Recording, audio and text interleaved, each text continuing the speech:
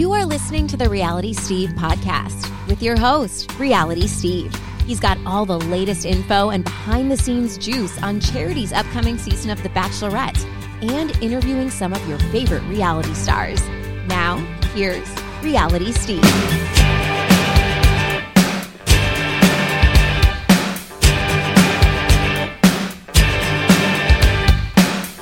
What's up, everybody? Welcome to podcast number 335. I am your host, Reality Steve.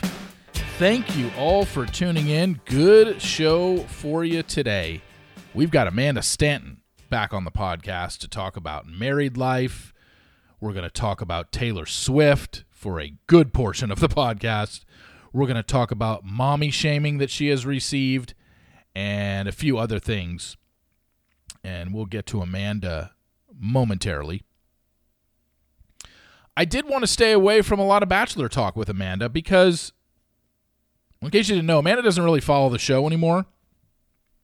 So there isn't a ton she can add. We do talk about one thing from her time on Ben Higgins' season, and she actually shares a story that she's never shared before, and it's now gotten me thinking about, now I want to find out from other people that were in her situation if they did the same thing that she did. It's towards the end of the podcast, but it's about hometown dates and exactly what she did during her hometown date when she wasn't on her hometown date, kind of in the dead time, because she had the first one. So she had to sit around in a hotel in Marina del Rey while three other people had their hometown dates. Ben had to go to, he went to Texas for JoJo's, then he went up to Ohio for Kayla's, then he went to Portland for Lauren's, all while Amanda and the others, you have to sit and wait in a hotel room while this is all going on.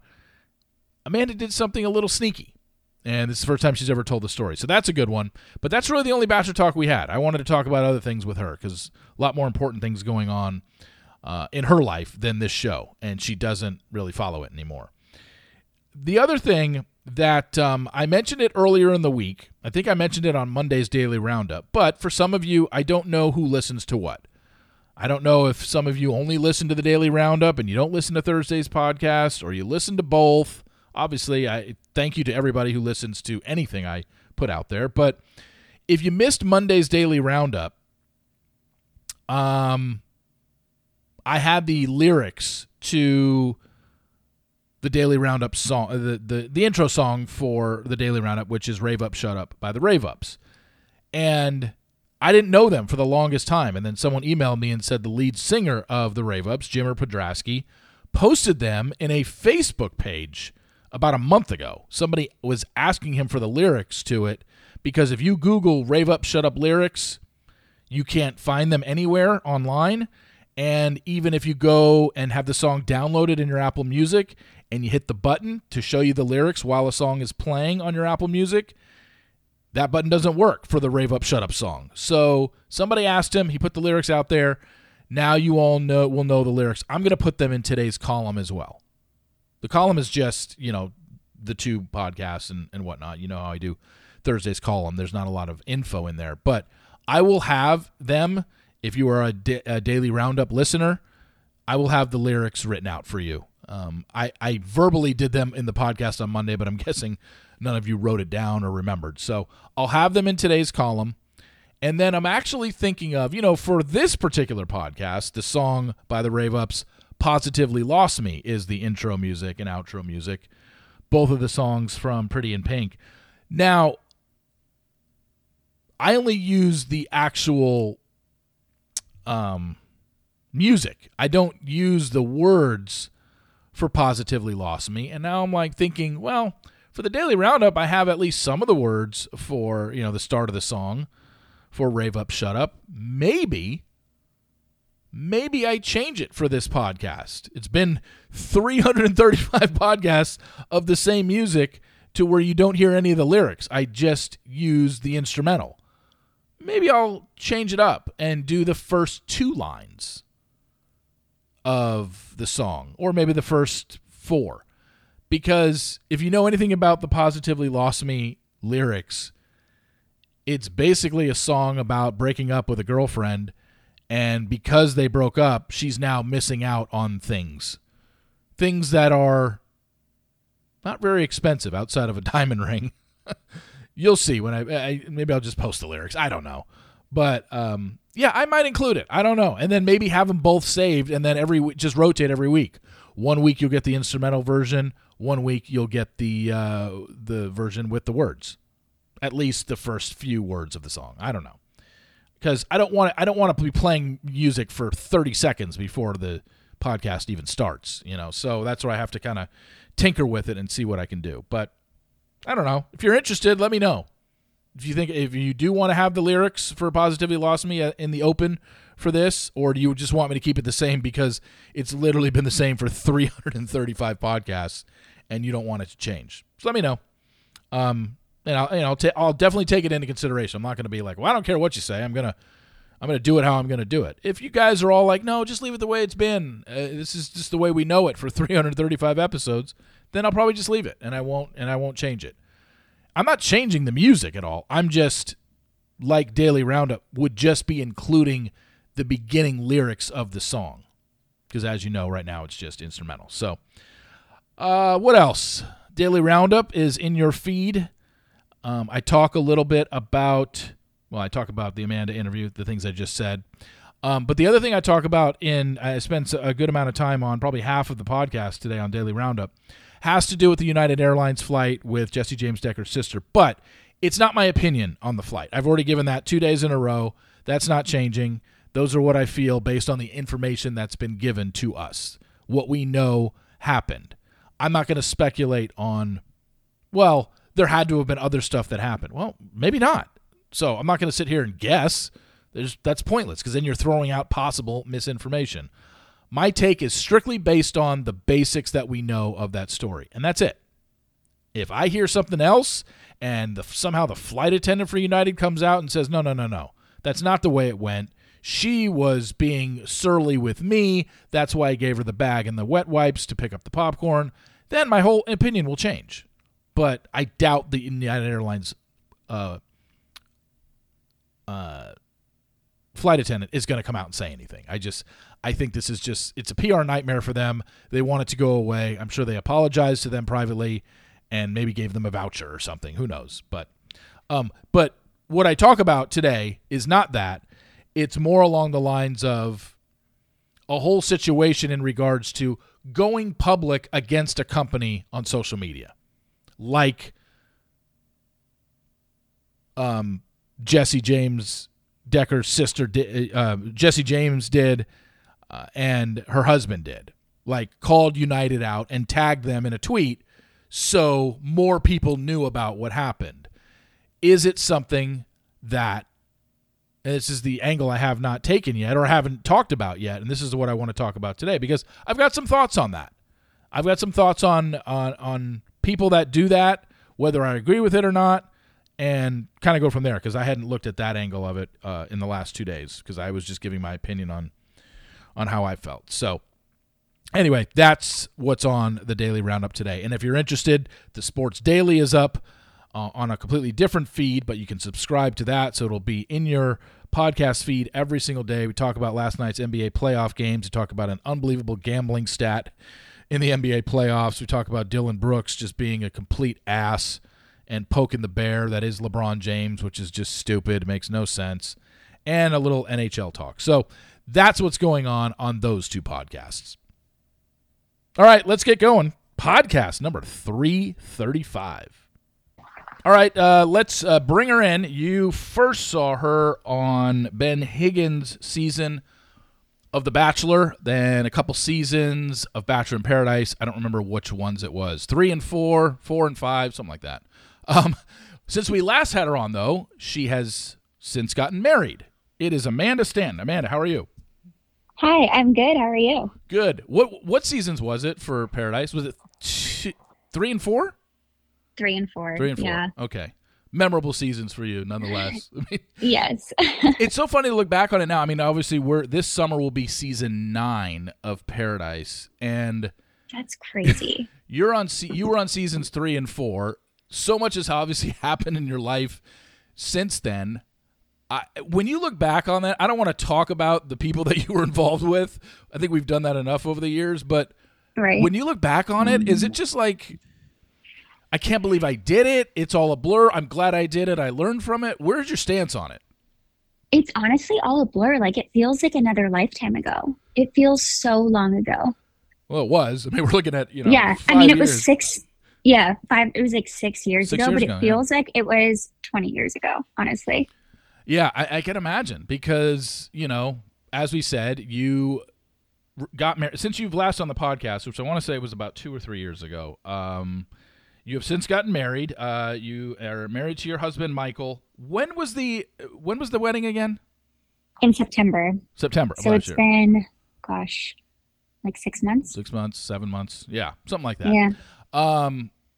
Okay, so before we even get to all that, this past weekend, unfortunately, you missed out on Coachella.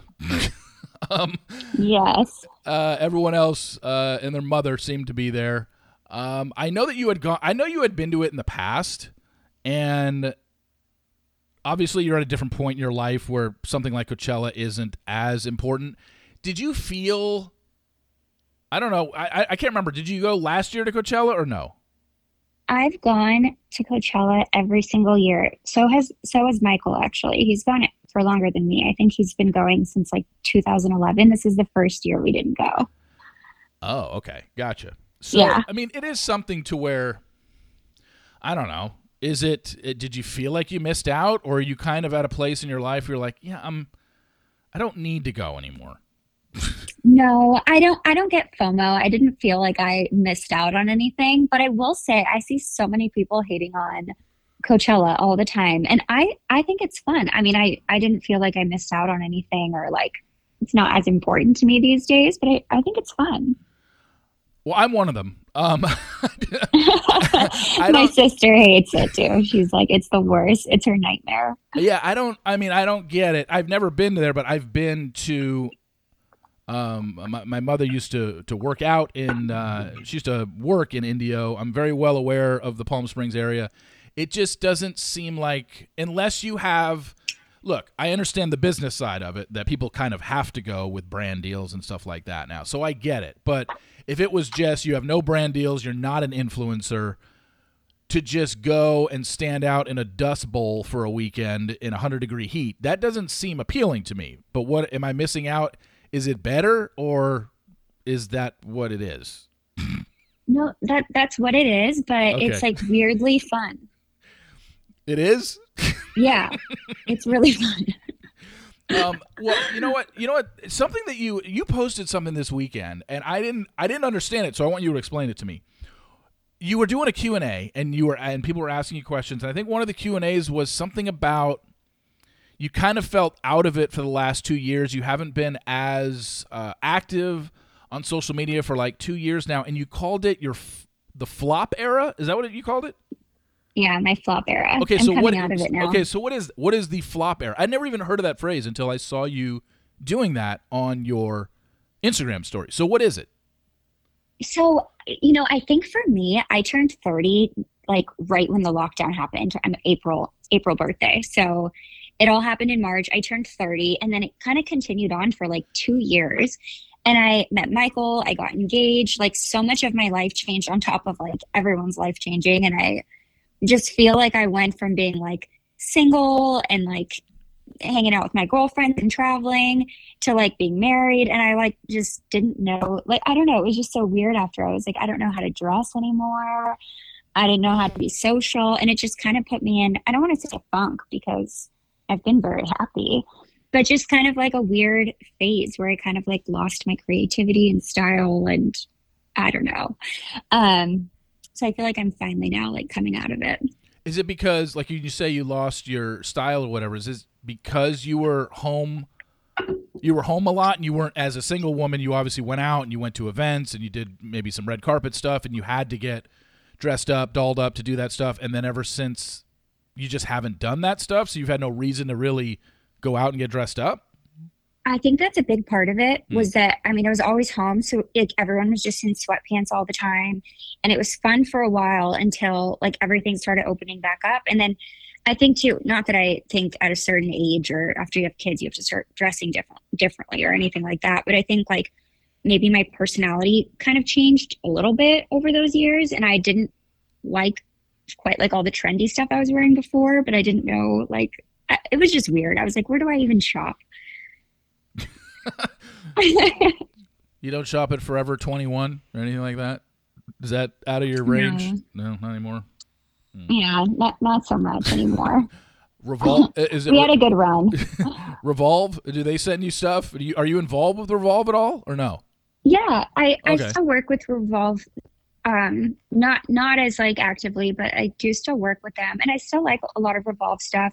I think a lot of like the trendier stuff, I don't know, I can't get behind it anymore. I think I've like kind of transitioned into more just like classic, like a little more conservative style, which I like now. Yeah, no, that's fine. I mean, your style is your style. It is what it. Yeah, it's you. It's whatever you choose to do with it. With you. You had, and I'll ask you about this because I don't think I've asked you. You had a clothing line, Lonnie, the label, right? Yes. And you're not involved with it anymore, correct? No, I'm not. It's been like a year now. Okay, so because it was right around this time last year. You actually, you donated to my party, which is in June every year, and remember you gave me the and it was right around the time where you were like, I'm transitioning out of it, but you can still use a code, and I gave it away in a raffle at my party last year. But what happened with? Did you just decide it was getting to be too much? What was the reasoning for Lonnie the label ending? So when I first started it, I feel like I was very hands-on. Like I designed every piece. I mean, I don't have any like design background, but like I personally picked out everything, designed everything. And I was like so proud of my first collection, and it did so well. And I just loved it. And then some people from my team, because I partnered with another team who kind of like helped with all the manufacturing and the customer service and all of that. And someone would move and then they'd add someone new on. And it was hard to keep up with like everyone like phasing in and out all the time, and I feel like it just got kind of unorganized. I feel like I started losing some of like the control, like things I wanted to do. They'd be like, well, we think you should do this instead. And it kind of just got to a point where I was like, I don't even feel like this is a good representation of me or like my line anymore.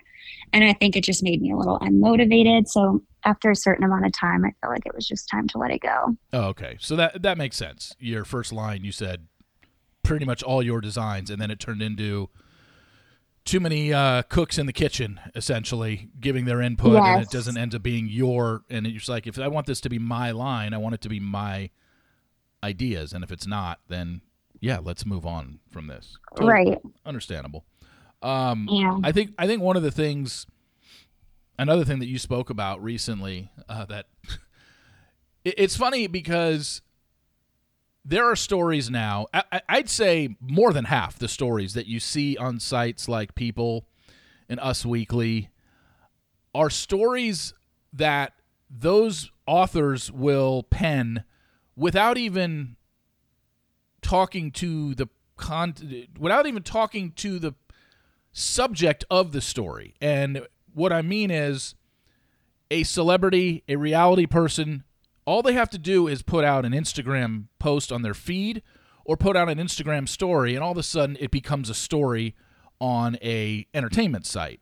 And one of the ones that you did recently was you talked about the fact that you were really bothered by the fact that people still are constantly asking you or trying to figure out if you're pregnant. And then I saw the story on Us Weekly, and I texted you about it. I said, look at this. And the story is just about Amanda Stanton posted an Instagram story and, fighting back at people who ask her about being pregnant. And I'm just like, but they didn't contact you about the story. They're just able to write a story based off your Instagram story, which is hilarious to me now. But this is the way journalism kind of is now. So, I mean, I want you to talk about it, and you just kind of share exactly.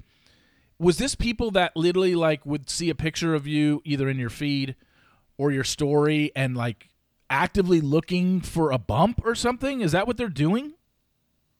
So for me, yes. But I mean, I think this happens to like everyone, because even when I posted that, so so for me, it was like as soon as we got married in September, every picture that I've posted since, there's someone who comments like, do I see a bump? And I'm like, no, I'm not pregnant. But like, also, it's just so rude. Yeah. But I think like a lot of people deal with that. And I know that maybe some of it stems from like people being excited or like they want that, which is like sweet. But I just think it's like 2023. I think people should know better by now to not ask people that.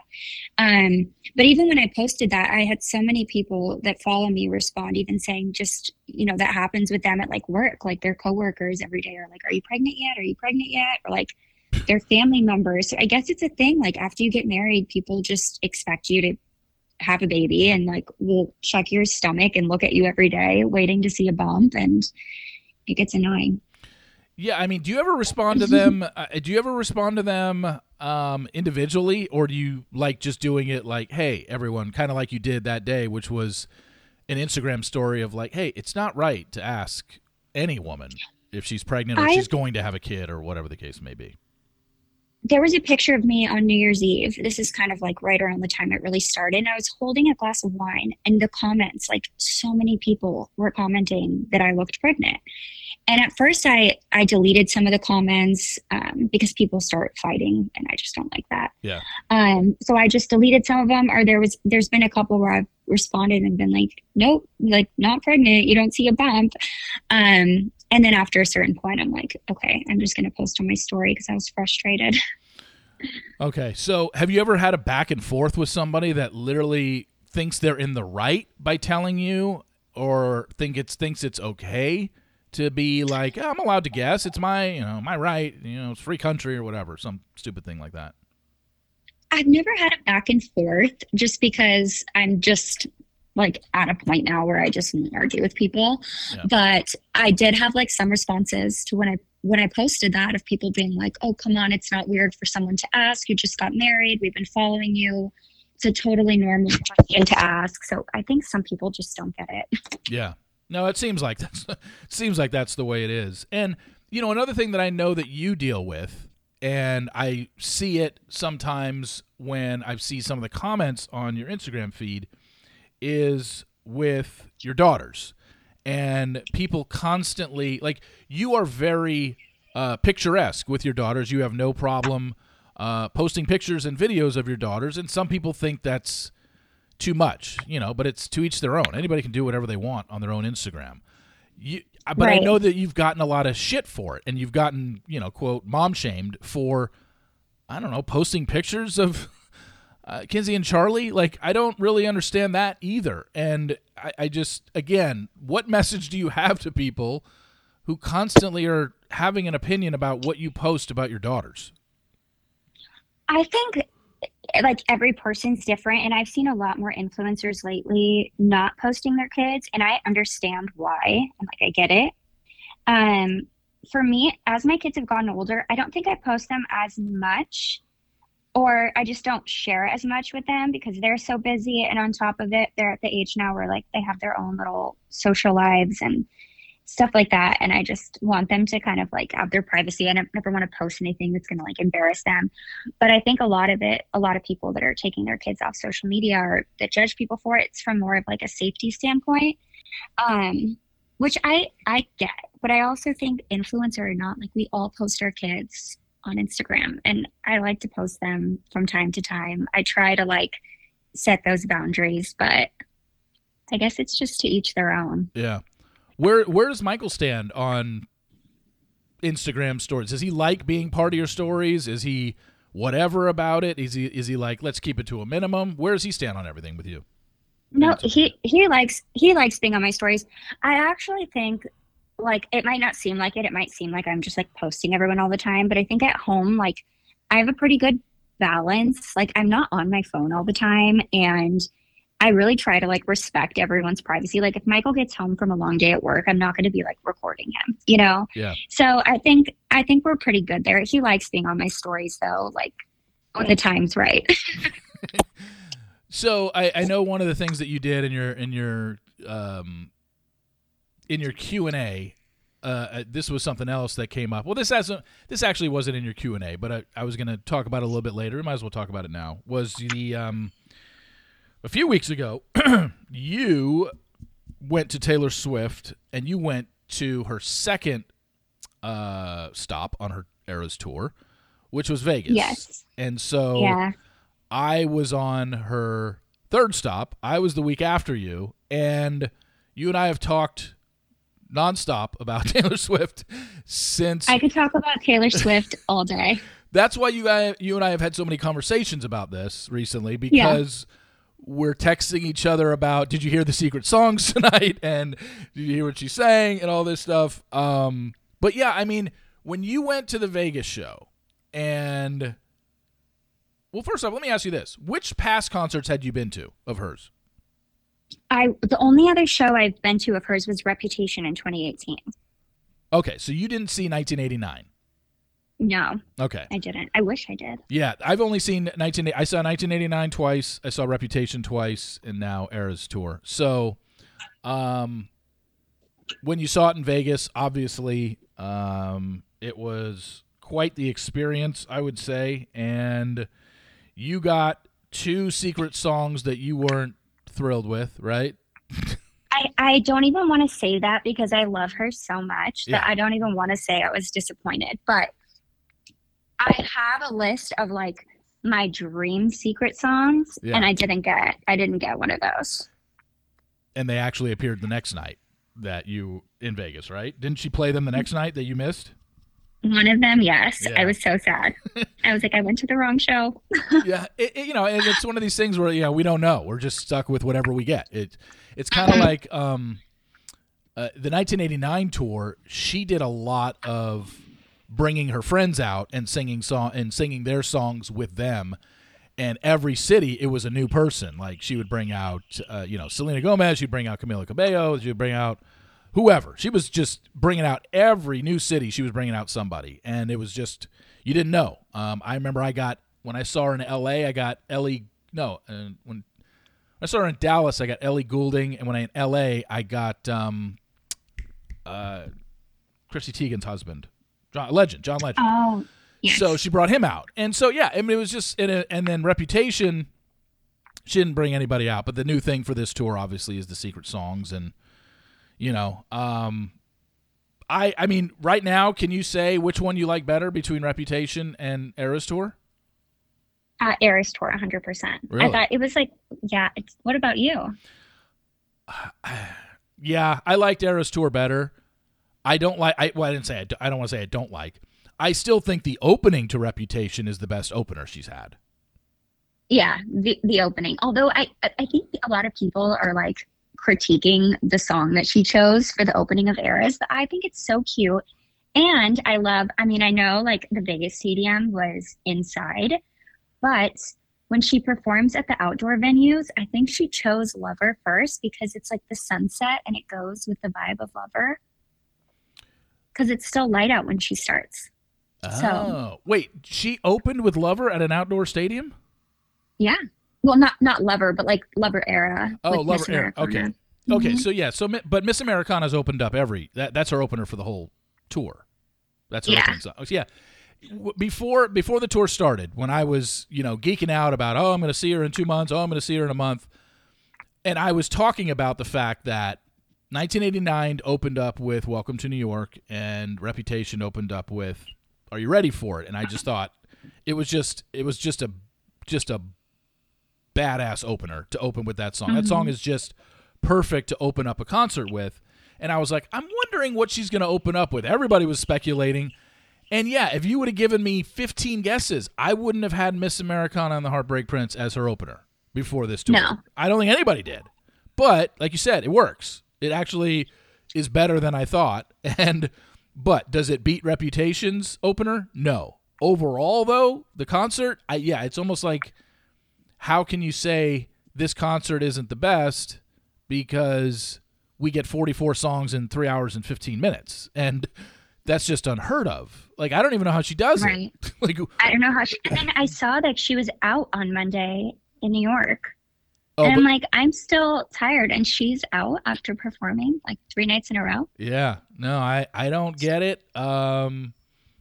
She's doing it like, and now I'm assuming she's not done touring. I'm assuming after this tour, next year we'll get another album, and then the year after that there'll be another tour again. It's like, how do you top this? What's she going to go? 4 hours? Like, there's no way. I mean, There's no way. It's like she almost has to do the same exact thing. She has to do a 45-song set, mix the set list up for songs that she didn't include in this tour, and put them on the next tour. Obviously, there'll be songs from the next album that comes out that probably will end the tour again or end the set list again. But it's like, if she doesn't do 3 hours and 15 minutes and 45 songs, people are going to be disappointed. They're going to say, well, Era's beat that. She sang longer, and we got more songs. Like you don't want to like downgrade on your next tour. You want to top it. And I feel like it's going to be hard to top. I cried. Yeah, as long as she does the same, I'm fine. I'm not going to shit on her or be all pissed off if she does the same exact thing, 44 songs and 3 hours and 15 minutes. Like, the fact that she even did that, I don't even think – I've never heard of that by any other artist ever in the history of a concert. I've never heard of anybody performing for 3 hours and 15 minutes and 44 songs and never took more than a 2-minute break. I've never heard of that. I don't know. Nobody does that. Yeah, nobody. Like, it's like, this is – we're dealing with somebody that's like – and maybe, maybe the fact she hasn't toured since Reputation. It's been 5 years, so maybe she just had, look, I've got 5 years of not touring. It's the longest I've ever had to wait because the pandemic threw everything off. Let's give them something that's just going to blow them away, and it certainly has. Do you remember the songs that you cried on in the concert? Okay, mine, it's actually so stupid, but I cried when she came out singing like for her Fearless era because I just thought it was so cute because she was in like her gold dress and it was like old Taylor vibes. And when she, when she does like the little spin with the guitar, yeah, it made me so emotional. Do you have a favorite album? I want to say 1989, but I'm also like a big Folklore Evermore girl. Really? Wow, yes. okay. I love Folklore and Evermore. Okay. And then obviously like Midnights. Yeah, I mean, it's really hard. I mean, it's hard to break down her albums. It's very tough. I think Folklore and Evermore, if you're going over the majority of her fans, I would say a majority of those people would put those kind of behind everything else. And I only say that because they came out during the pandemic and it didn't get a lot of, we were dealing with other stuff in the world when those two albums came out to where I don't feel it got a lot of national attention. Is she just like, oh, here's an album with 18 songs, and oh, by the way, 6 months later or whatever it was, here's another one of 18 songs. We're like, whoa, okay, we're barely, that was crazy.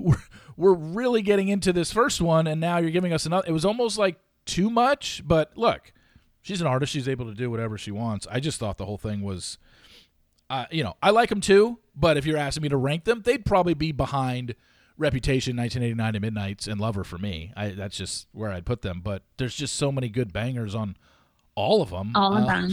Yeah, I don't know if I could really pick. But so Michael's like a big 1989 guy. Yeah. He loves that album.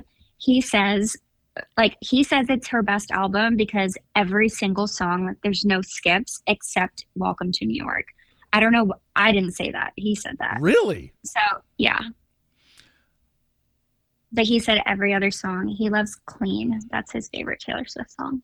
So, yeah. And I kind of agree. I think 1989, like, there's no skips. I wouldn't even skip Welcome to New York. I like that song. No, I wouldn't either. And he said that. And you never saw, like I said, you never saw the tour.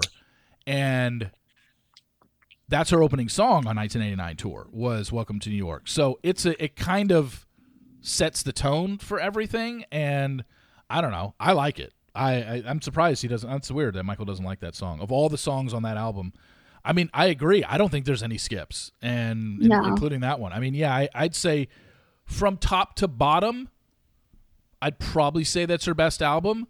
But there are, like, Reputation is like 1989, is very poppy, bubblegum, music with just a bunch of songs that are very, very catchy, whereas Reputation is like this kind of darker revenge type album where she curses for the first time, I think, on any of her songs, and her Reputation era in general was pretty iconic. Yeah, I thought it was a complete change from what we had seen, and as an artist, it was impressive that she went from the colorful poppy bubblegum 1989 songs to here's this bad bitch in Reputation that's literally calling people out, literally calling Kanye out and saying, look, I'm done taking shots from other artists. I'm done taking shots from the Kardashians. I'm done taking shots from the media.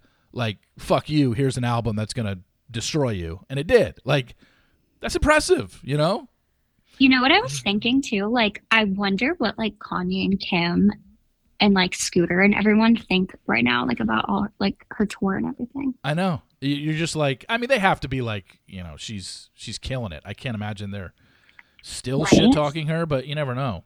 If you could narrow it down, this is going to be tough. Could you do a top 3 songs, not albums, songs of all of her album? Could you do your favorite 3? I don't think so. I wouldn't be able to like say it on the spot because I would look back and regret it. But, gosh, I'll think about it and then at the end I'll tell you. What if we just did it by album? Like, what is your favorite song off 1989? Can I pick 2? Yeah, that's fine. 2's fine. Probably Clean and This Love. Okay. What about Reputation?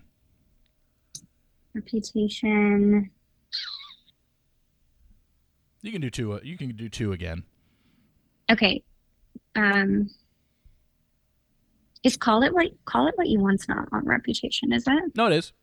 Yeah. Okay. Call it What You Want and Don't Blame Me. Okay. Lover. Death by a Thousand Cuts. Yes. And Cornelia Street. Not Lover, huh? Well, that's kind of messed up because that was my first dance song at my wedding, so I do love that one too. Oh, okay. Well, that's got to be in your top 2 songs. Yeah. That was your first song, and that was your first dance song. Okay. Folklore and Evermore, between those top songs on there. Folklore, Cardigan, and Betty. Okay. Evermore, Champagne Problems, and Cowboy Like Me. Okay. And then Midnights. The Great War, and You're on Your Own, Kid. Which are the 2 secret songs she sang in Tampa, right? Or one of the nights in Tampa, same night, both songs. Yeah. Yeah. That's I mean, she now says that Midnights is going to be repeated as secret songs, so we know that. I know you and I are both fascinated about the breakup with Joe. I had a theory today, actually. Ooh, and I'm thinking out loud. It might be really, really stupid. I was running around today and it crossed my mind for a second. Maybe when I say it out loud, I'll realize it doesn't make sense. But when is the last time that like it was confirmed that they were together? Shit. Because I'm starting to think, like, have they been broken up for a long time? Because she's so strategic. Maybe she purposely didn't announce it until now, but they've been broken up for a long time. Because even in Midnights, I feel like there's kind of some hints maybe they were already broken up. Yeah, I mean, when the story broke, it had said the way it was written made it seem like it was because it came out in the week that she was off. So she had done Arizona, Vegas, and Dallas, and it came in that off week. It came during Easter week. So she had done 3 cities on her tour, and that's when the story broke that she had broken up with Joe. But the story was written that this was within the last few, like clearly before the tour started. It's not like after 3 cities, they had a phone call and they broke up over the phone or whatever. It seemed like it was something that had happened a few months later. But now you're just looking back on it. It's like, well, how do we know? Because they're very rarely caught together anyway, because they're very secretive about her. She's secretive about all of her relationships. If she wants to be seen, she will, which is why her walking out of that restaurant in New York just willy-nilly was just like, wait a second, she never does this. No, and she's done it twice lately. Yeah, and I'm like, okay, well, something's going on with, like, she just, or maybe this is just like, well, now I don't have to worry about, hiding Joe or people coming up to us. I don't know, but when she was seen twice in New York in a span of a few weeks, you're just like, okay, that is strategically done. For what reason? Is it to be like, hey, Joe, look at me, I'm single and ready to mingle? I don't know. And it was so weird because at the Grammys, I didn't actually watch, but I saw like clips online and stuff like that. And I totally got like single Taylor vibes. And I was thinking, I don't know why, I just felt that way. Like there was an interaction that she had with Harry Styles. And I just was like, why do I feel like she's single? And maybe she was, maybe she wasn't, but I did have that feeling. I got to believe she was, because a week later was the breakup announcement, or is when we all found out. So there's no way it was in that week. I definitely think I definitely think she was broken up before the tour, and that's what the story leads us to believe, is that like this happened a while back. They're amicable, but if you're asking when were they last seen, like I don't even know, because they were rarely ever seen together. It was always like some paparazzi was catching them through like fucking trees and being able to snake a picture of them when they're walking, 1,000 yards away, and just used a scope to get that. It's just, they don't do stuff in public. Rarely ever. No. I wonder if it was really amicable. Because I feel like Taylor doesn't do amicable usually. Yeah, I know. I mean, that's the thing. Like, you and I discussed this, and we can discuss it again now. It's just like, when you're with somebody 6 years, how is a breakup amicable? Because especially when she's right in her wheelhouse of, I thought I've read interviews in the past where she has said she wants to have kids. Maybe I'm wrong. I don't know. But she's 33 years old. I mean, this is around the time where she'd be like, okay, you're 33 and you have a 6-year boyfriend. I would think at some point during the last, 6 years with this guy, you guys would talk about, do we want to have kids? And if the answer is yes, when? Well, here you are now at 33, 6 years into the relationship. We don't really know who broke up with who. It's just, we ended amicably and, they're rooting for each other. It's like, are they? Because something doesn't seem right. I feel like everyone says that, though. Yeah, of course. You got to say it. No, she's not going to talk shit about him, and he's not going to talk shit about her, I don't think. There might be subtle shade hints thrown here and there as we get further away from the breakup, but my guess is, I don't know. I feel like we won't know until she comes out with her next album. Yeah, and then everyone starts dissecting the lyrics of every single thing that she says about past boyfriends. I mean, yeah, it's really weird. I mean, when I saw that and I saw amicable and 6-year relationship and she's 33, I'm like, I don't know. This seems like they had a misunderstanding, or they were heading in different directions of where they wanted a relationship to be, and I could think that only revolved around a future and family. Like, you're with somebody for 6 years. I think at that point you know whether or not you want to marry that person or not, right? Like, how could you not? I don't know. Yeah. I also think, and I don't know anything about him, but like, I feel like she was too good for him. Well, you also have the whole problem with, and this is, look, and I don't know anything about him either. I haven't seen any of his work. The movies that he's been in, I've never seen. I don't think I've ever heard him speak, to be honest with you. I know he's done interviews, but I've never heard him.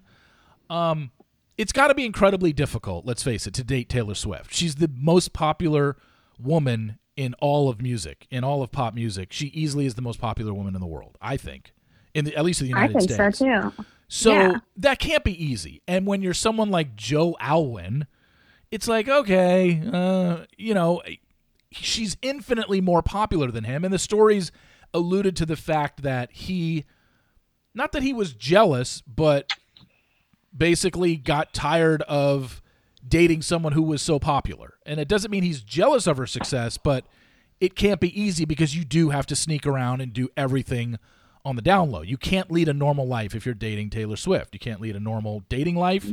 You can't have any sort of private life because people are constantly trying to take pictures of you and whatnot. So I get it. It can't be easy, but he was 6 years in. It didn't settle in after 6 years. Like, wow, she's really popular. Like, Yeah, but it also, I thought the same, but then I was like, okay, they started dating and then there was the pandemic. So it was probably so different. They probably had like more privacy. And then now, probably a lot has changed between like 2020 to now. Yeah. And it said like they spent a lot of time privately together. And that's when they, he now sees her out of the bubble and, it's just different. It's just like, yeah, I don't know. And like you said, I don't know if we'll ever know until we get her next album and she starts putting lyrics in there that people dissect. But yeah, I can't imagine. Like, I think Taylor needs to date somebody that is an A-lister, and he's not an A-lister at all. He's not even a C-lister, I don't think. I mean, not. No, I don't think so either. I wouldn't even know who he was if he wasn't dating Taylor. Yeah, most people wouldn't. And I think she needs to date somebody that has the exact same amount of fame as her on the male side. Like, I'm not saying that this is possible and this is who she's going to date, but like, she needs to date like I don't know, Bradley Cooper. Just somebody that's an A-list male actor or male celebrity or male singer where it's just like, oh, okay, power couple, we get it. Because it feels like it would almost be easier for her to go out in public with a guy like that because he's used to it. He knows exactly what to expect, whereas Joe, yeah, he probably was like, man, this is just bizarre. My life was never like this. Nobody knew who I was before this, and now everyone knows me as Taylor Swift's boyfriend. Yeah, I mean. What if she gets back together with Harry Styles? Didn't he? I could see it. Is he dating someone? He might not be. I know the Olivia Wilde thing ended, so yeah, maybe he's. I don't see her with him. Because he's different than what she dated. The Harry that she dated back in the day is not the Harry that we're getting now. I think he's just totally a little bit different. I'm trying to think, like, I know we're putting each other on the spot here, but like realistically, who do you see would be a good fit for her? I'm just trying to think of like celebrities in my head and singers who are like super popular, but would fit her brand, because she has to have somebody that's not like she's like too good for everyone. That's the problem. And there's that. She might just be too good for everybody. I'm just trying to. Yeah, I mean, okay, singers like Zayn from One Direction. No. And isn't he? I thought he was like hanging out with Selena Gomez. Yeah, that's the latest I heard with him. I'm not even thinking of singers now. I'm going to actors. Like, I was like thinking Bad Bunny, maybe. But Bad Bunny's with Kendall Jenner now. For now. Yeah, for now. Who knows? I don't see her with Bad Bunny. No. No. Okay. Okay. I'm just looking at all her past boyfriends. She seems to have if you look at all of her ex-boyfriends, they all seem to have one thing in common. They're basically all pasty white dudes. Like she hasn't dated, unless I'm missing something. When you look at Jake Gyllenhaal, Harry Styles, Joe Jonas, Patrick Schwarzenegger, Loki, the guy, Tom Hiddleston, like those all guys are white dudes.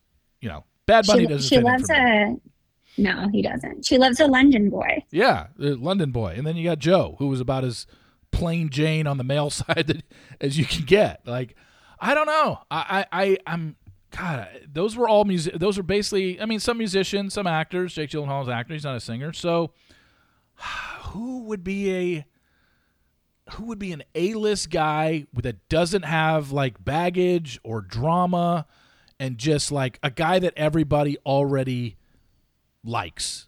Like, it's just like. It's got such a great Q rating right now in the pop culture world that people would just freak the fuck out if Taylor and he started dating. And I'm just trying to think of who that could be. And she's got such she's got such a high standard. She's Taylor fucking Swift. Like nobody can touch her. No. Her popularity, at least. Yeah. Like who? Oh. What if she dated Leo? No way. He also doesn't date anyone over 25. Yeah, but I'm just saying that level of Like I could see you could see those two on a yacht in Italy, just in getting paparazzi pictures taken. Like somebody on that level of just like almost untouchable, where they would be the power couple in all of Hollywood. Yeah. Leo's probably, he doesn't like anyone over 25, so I guess she's out. But maybe like 2005 Leo. Yeah, it would have to be something like that. Like he needs to find a time machine if he wants to date her. So yeah, I mean we'll figure something out at some point of who Taylor's next, and I guarantee after people listen to this, they'll probably email me, they'll probably email you, and just be like, oh, you forgot about this guy, or what about this person, what about this person? So I'd be interested to hear people's suggestions, because I didn't even think about this until I just brought it up to you a couple minutes ago. So I don't want a bunch of dead air on the podcast where I'm sitting here going, So there has to be someone that's worthy, right? Yeah, I mean, I'm like, who's like the top, like, Miles Teller's married, and it's not him. No. I'm just thinking of top actors right now, like 30, 35-year-old actors that's like really doing well in the movies, and nobody's coming to my mind right now, but I know there's probably someone sitting in their car screaming at us like, oh, you forgot about this guy, and I'm blanking right now. So same. I can't think of anybody. Anyway, here's something I wanted to ask you. I never asked you this, I don't think, in the past. Maybe I did, but it's been so long since you've been on. And this has to do with your season of The Bachelor when you were on with Ben. When you got to you get to hometowns and you hadn't seen your daughters the whole time, obviously during filming, they show up, and I can't remember if I asked you, maybe I did. Did you think that you were getting through the hometown date rose ceremony? Yeah. Okay, so oh, you did? Okay. I knew he wasn't picking me. Like, in the end. I knew. Yeah, no, I knew he wasn't picking me. But I thought there was no way that they were going to send me to hometowns and have a meet the kids and then send me home. I was like, there's no way. So I thought I was for sure going to get sent home. Like, I thought I would be like top 2, but like just out of default. Like, just because in my head, that's the way it made sense. Not because I thought he was actually going to pick me. Okay. Makes sense to me. When it finally happened, like, because I was thinking about this, I was like, Amanda finally gets to see her daughters, and then she's eliminated basically a couple days later. Was it a case of once you did get eliminated, you were like, you know what, probably better, because I just realized I really missed my daughters, and there's no need for me to continue on if I'm not going to win? Or would you have been like, once you were eliminated, did it set in that, you know what, it's probably better that it happened right now? Yeah, I mean, I was shocked I got sent home when I did, just because, again, I thought like there was no way that would happen the way that it did. But as soon as I did, I was so happy to go home. Like, so happy. Yeah, no, I can imagine. And I can't remember. And then I can't remember where they traveled after, but it was somewhere far. And I just remember being like, gosh, I'm so glad I'm not like on that plane, or like didn't get sent home in like another country. So I was happy. Oh, God, Amanda, now you're going to make me look at my notes of where they went to. I have everything in my phone of past seasons and where they traveled to. Ben was Jamaica. Jamaica. Yeah, so that would have been kind of random. Yeah, that would have been, because I remember, that's right, because it was Kayla, it was JoJo, and Lauren. Yeah, it makes sense now. Like, now that I think about it, didn't you have the 4th hometown date? Weren't you last? No, so I was actually mad because I was first. Oh, that's right, you were first. I knew it was either first or last. Okay, my bad. Yeah, so and the way that it works is, like, since I was first, then I stay in a hotel in LA, and he goes on 3 other hometown dates, in different areas. Like, I basically was sitting in a hotel for a week before the rose ceremony. Then the rose ceremony comes and he sent me home. So I was mad because I was like, if you knew you were going to send me home, I thought he should have just done it at my hometown date, or like, I don't know, called me or something, because I felt like I wasted like over a week just sitting there waiting to be dumped.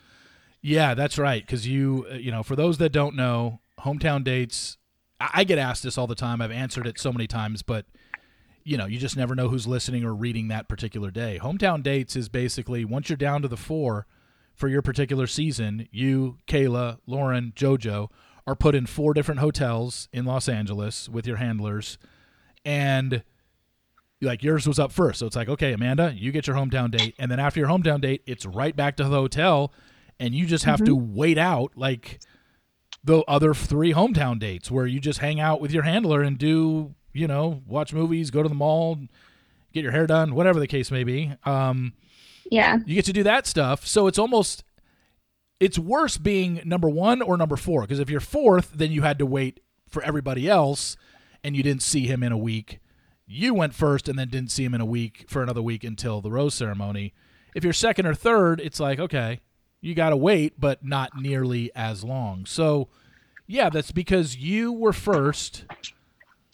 JoJo, I believe, was 2nd. So they went from California to JoJo was in Texas to Kayla was in Ohio, and then they came back to the West Coast for Lauren because she was up in Portland. We're going from Portland, right? Portland. Yeah. So do you want to know what I did? It's actually crazy. Yes. I don't think I've ever said this before, but I was staying at a hotel in Marina Del Rey. I forget what it was called. It was just like a little hotel on like the Bay Area there. Yeah. And I'm from Orange County, so it's only like an hour drive to LA. A lot of my friends lived in LA and Orange County. So you don't have a phone while you're filming The Bachelor, but the hotel has a phone. And so I would sneak out and I would go call my friends from my hotel and have them come visit me at the hotel. But I thought you legit weren't even let out of your room without your handler next to you. You're not. Oh. I didn't. It was when he went to sleep. Oh. What about in the times when you had to do stuff with your handler? What kind of things did you do? We would go to dinner. I think I got my hair done. Maybe got my nails done. Movies? Did you ever go to movies? No. Oh. You really just do like a lot of nothing. Like you're really just like, sitting around. Sorry, Moose is so loud. Moose. It's okay. So yeah. Oh my God. I feel like he barks so much. Oh, so you didn't do movies. Did you get to go to Disneyland? Did they ever do the Disneyland with you? Nope, we didn't go to Disneyland. Oh. Yeah. And it was pretty boring. And you didn't know, obviously, like when I say they put the women in different hotels, like JoJo and Lauren and Kayla were not in your hotel, or else you would have tried to find them and want to hang out with them. No. But yeah, they're in. We were all separate hotels. Yeah. Yeah, but yeah, I used the hotel phone, and like a couple of my friends came and visited me. But not the one in your room. You had to go find one because they would have known they don't have your phone in your room working, did it? Or was it the one in your room? It was the one in my room. Oh. I mean, now they're going to start. Like, I don't think maybe they can do this. I don't know. But I was going to say, like, I don't know if production can, like, legally turn those phones off. Like, I think, like, for safety reasons, they have to leave them on. But during the season when you traveled and you guys as a group were in hotel rooms, those phones were shut off, or else the women would have been calling their friends back home, right? Those phones didn't work when you guys traveled. Yes. Well, I'm not really sure. Nobody tried. But on top of it, you have a lot more like supervision in those situations. Like you're never alone. There's always someone with you. Whereas like during the hometown break, I only had one producer and he had a different hotel room, which was just like a few doors down. But I was alone in my room. So yeah, I got to imagine. I've always been under the assumption that during hometowns, like I knew it worked that way, but I assumed your TV didn't work and your hotel phone didn't work. But is that not the case? Did your TV work? Did you watch TV in your room? I can't remember if my TV worked. I know that you do have TV, like when you're on Paradise or like before you go on The Bachelor, they have you in, like before the first night, you're in a hotel room for a few days. And I know you do have a TV there. I cannot remember if my TV worked during hometowns. Okay. Yeah. I mean, because it just seems like if you get your own room during hometown dates when you have to wait, which everybody has to, if the phone is working in your room, everybody would be calling out. Like they have to shut those phones. I can't believe they left your phone on. Maybe they accidentally left yours on. I was always told it was off. It was probably an accident, Yeah. but the phone worked. Okay. I didn't know because I couldn't be trusted. That's hilarious, though, that you're just like secretly calling your friends like, hey, I'm in Marina Del Rey. Why don't you come up? Hang out on board. Like, they would come to your, like, obviously your handler, did they come to your room? Like, you hung out in your room or you literally went out with them? Both. Like, Okay. we would go out, since I was in Marina Del Rey, we would like go to like the promenade in Santa Monica and like walk around. I think we still had like interviews and stuff like that. But yeah. But did your handler know that you did your handler? How did your handler not know? Isn't their job to have your eyes on you at all times? How did you get away for that long? I mean, well, because it was when he would go to sleep. Oh, so you were doing it like 10 o'clock at night. Like you were doing it. Yeah. Oh, okay. I thought for some reason you were doing it in the day. Okay. No, not during the day, like at night. Oh, okay. Yeah. That's hilarious. And any future contestant listening, you need to pull. You need to see if you can pull that off because right. It's definitely weird because even when you see your family that day, when you and Ben walked into the house to see your mother and your sister, like that's the first time you see your mom and your sister. Like it's not like you get to go home and spend a night with them and like, oh, I'm meeting Ben today and I'll bring him back. And you're like, no. Like, it's like a supervised conversation. Like, yeah. And then once Ben leaves, you don't get to hang out with your mom and your sister. Maybe you get to go back and talk to them for a little bit, but production is there with you guys. Yeah. And then they take you away and bring you back to the hotel that night. Like you stay in a hotel that night, the night of your hometown date. Yeah. It is crazy. Yep. Yeah. No, it's God, now I want to ask everybody who has a hometown date, who's had a hometown date in the past, if their phone worked in their room. Like this is going to be my new mission. Well, it also, I'm sure other people have made phone calls, but I also think it just worked in my favor that like I'm from here. So like if someone lived in another state, like you can't really have someone like fly and come visit you because you're not doing anything, but it works since people could just like drive to my hotel. Yeah. But even just the call itself, being like talking to your friends and being like, okay, here's the deal. Here's what's happened up to this point. Like that whole deal. I don't want to call anyone out, but I do know that someone on my season snuck a phone. Like snuck a burner phone? Yeah. How do they get away with that when I heard that they literally go through your luggage before you move into the mansion?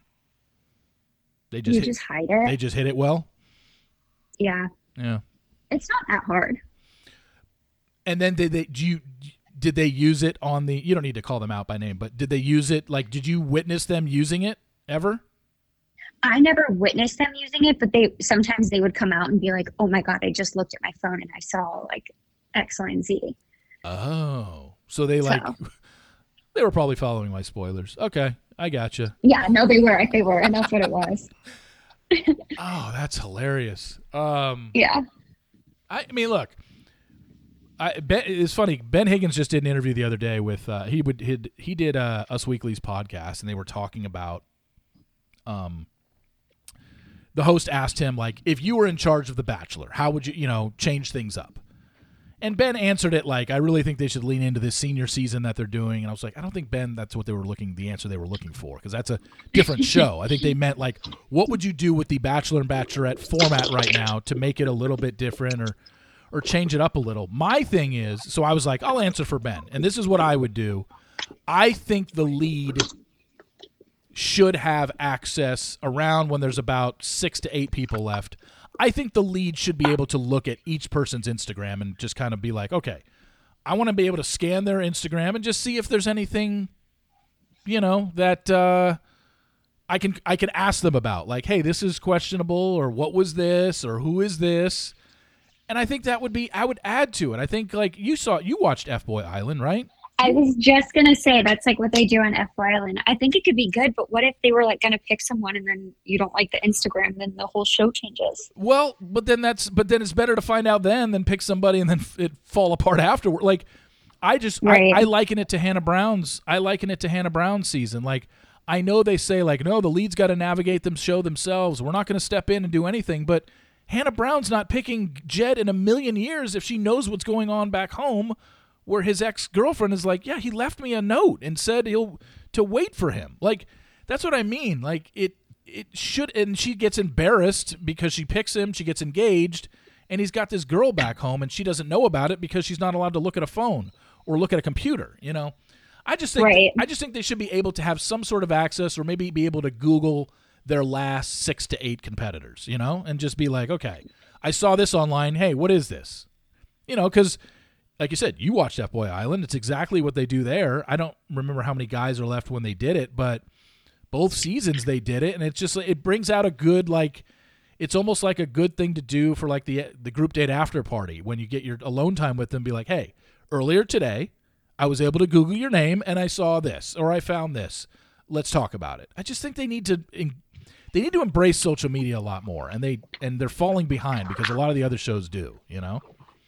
I agree. I mean, it's like why it maybe seems like a little dated now compared to other reality shows. Yeah. Are you guys? And this is the last thing I want to end with. One of the things that you talked about in your Q&A was you and Michael watch a lot of TV together. What's like your reality show guilty pleasure stuff? Are you all over the Love Is Blind stuff? So we were just talking about how I need to watch that because I've been seeing everyone post about it and everyone talk about it, and I need to know. So no, we haven't watched that. We're really big in like 90 Day Fiance. We loved like Temptation Island. I don't know if they're making another one, but that was like one of our favorites. Oh, it's coming out. It's coming out soon. Yeah, they filmed season 6 last summer, and it's coming soon. But there hasn't been a date release yet. But I heard it's coming this summer. But it's definitely in the can. They filmed it. That's like one of our favorites. Oh yeah. But no, we haven't watched. We watched F-Boy Island. We watched like pretty much all those shows except for Love Is Blind. So we need to watch that because I think it's good. Yeah, I never watched it, and literally until last night, I was like, okay, let me just kind of fast forward. I watched the first episode of this past season and then kind of fast forwarded through the other ones, and I don't know. I wasn't as blown away as other people are, but again, I only watched one full episode and then did a lot of fast forwarding to the points where I was like, let me just get to the part where they meet each other, because I think it's really weird to watch two people talk through a wall and claim they're falling in love with the other person. It was really creepy, actually, to me. I thought it was sometimes I feel like too it's hard to like go back and watch shows that like it might be hard for me to watch it now, whereas like if I watched it when it first came out and everyone else was watching it, it's easier to get into. Yeah, that makes sense. So, I mean, it's one of these, like, when you watch it, it's weird because did you guys ever get into the Married at First Sight, that one? No, we didn't. We watched a season of it, but it wasn't our favorite. Yeah, it's just it's such a bizarre. I mean, you think The Bachelor is a forced concept of basically getting engaged to someone that you barely know. How about doing the whole thing backwards, where you literally are marrying somebody as you meet them for the first time? Like, that's just stupid. Like, that's wild. If you've worked out and they're still together, great. You're just lucky. There's no. It's like it's total luck that it happened to work out that way. There's no way that that's a normal thing. And I'm surprised that's legal. I know. I don't get it. And then Love Is Blind is kind of the same. Love Is Blind, you're getting engaged to someone who you've never seen physically. That's stupid. It's just, again, it doesn't make any sense. At least on The Bachelor, while granted, you take your season, for example. Ben, by the end of the season, Ben had probably spent a total of 3 or 4 days total with Lauren. But he makes a decision and he gets it. But at least he has seen her in person. At least he has, probably slept with her. They've gone on dates. They've met each other's families. At least that makes sense. Right. These other ones don't make any sense. I'm going to get engaged to somebody that I've never even seen. I don't even know what they look like, but I'm basically getting engaged to them because I like their answers and we have some stuff in common. It's just dumb. I don't know. I like you. I'm not telling you guys not to go watch Love Is Blind, but just know people are getting engaged to people that they've never even seen in their life. Just keep that in mind. It's kind of weird. Have any of the couples like actually gotten married from that? Oh yeah, no. There's Bachelor Data put up a whole thing yesterday with the success rate. There's people from season 1 that are still married and have been married for That's wild. 3 or 4 years, and it's like, okay. I mean, But it doesn't mean it's normal, you know? It's just I don't know. It just seems like luck to me. I don't know. But Totally. yeah. Anyway, Amanda, thank you so much for coming on. Thanks for the Taylor Swift talk. It was a lot of fun. Anytime. We'll still be discussing it. By the time this airs, she is in Houston this weekend, so we'll be discussing what her secret songs are in Houston on Thursday, Friday, and Saturday night. Say hi to Michael. Enjoy being married, and I hope marriage is going well for you. It seems like it is. Thank you. Just asking you real quick, how has it been? Yeah. Has it been great? Has it been everything that you had expected again, this time around? Yeah, it's the best. I love it. Okay, that's great. Yeah. Anyway, so congratulations. I hadn't talked to you publicly about it since September, since you got married. So congratulations. Hope you guys are having a great time. And again, we will definitely be in touch. Sounds good. Thank you. Bye, Amanda. Bye. Thank you to Amanda for coming on there. A lot of Taylor Swift talk, because Amanda's been on, I think this is her fourth time on, so we're not going to sit here and break down what's going on in Bachelor world. I tried to keep Bachelor talk to a minimum because she has more important things that she wants to talk about, namely mom shaming and women asking her if she's pregnant and looking for a bump every time she posts a picture, which is just fucking rude. So don't do it anymore if you guys are doing that for her. Anyway, thanks to Amanda for coming on. Thank you all for listening. I really appreciate it. In your podcast feed, the Daily Roundup was posted a couple hours ago, and in a different feed, the Sports Daily was posted. So thank you all for listening. I really appreciate it. For Amanda Stanton, I'm Reality Steve, and I will talk to you tomorrow. See ya!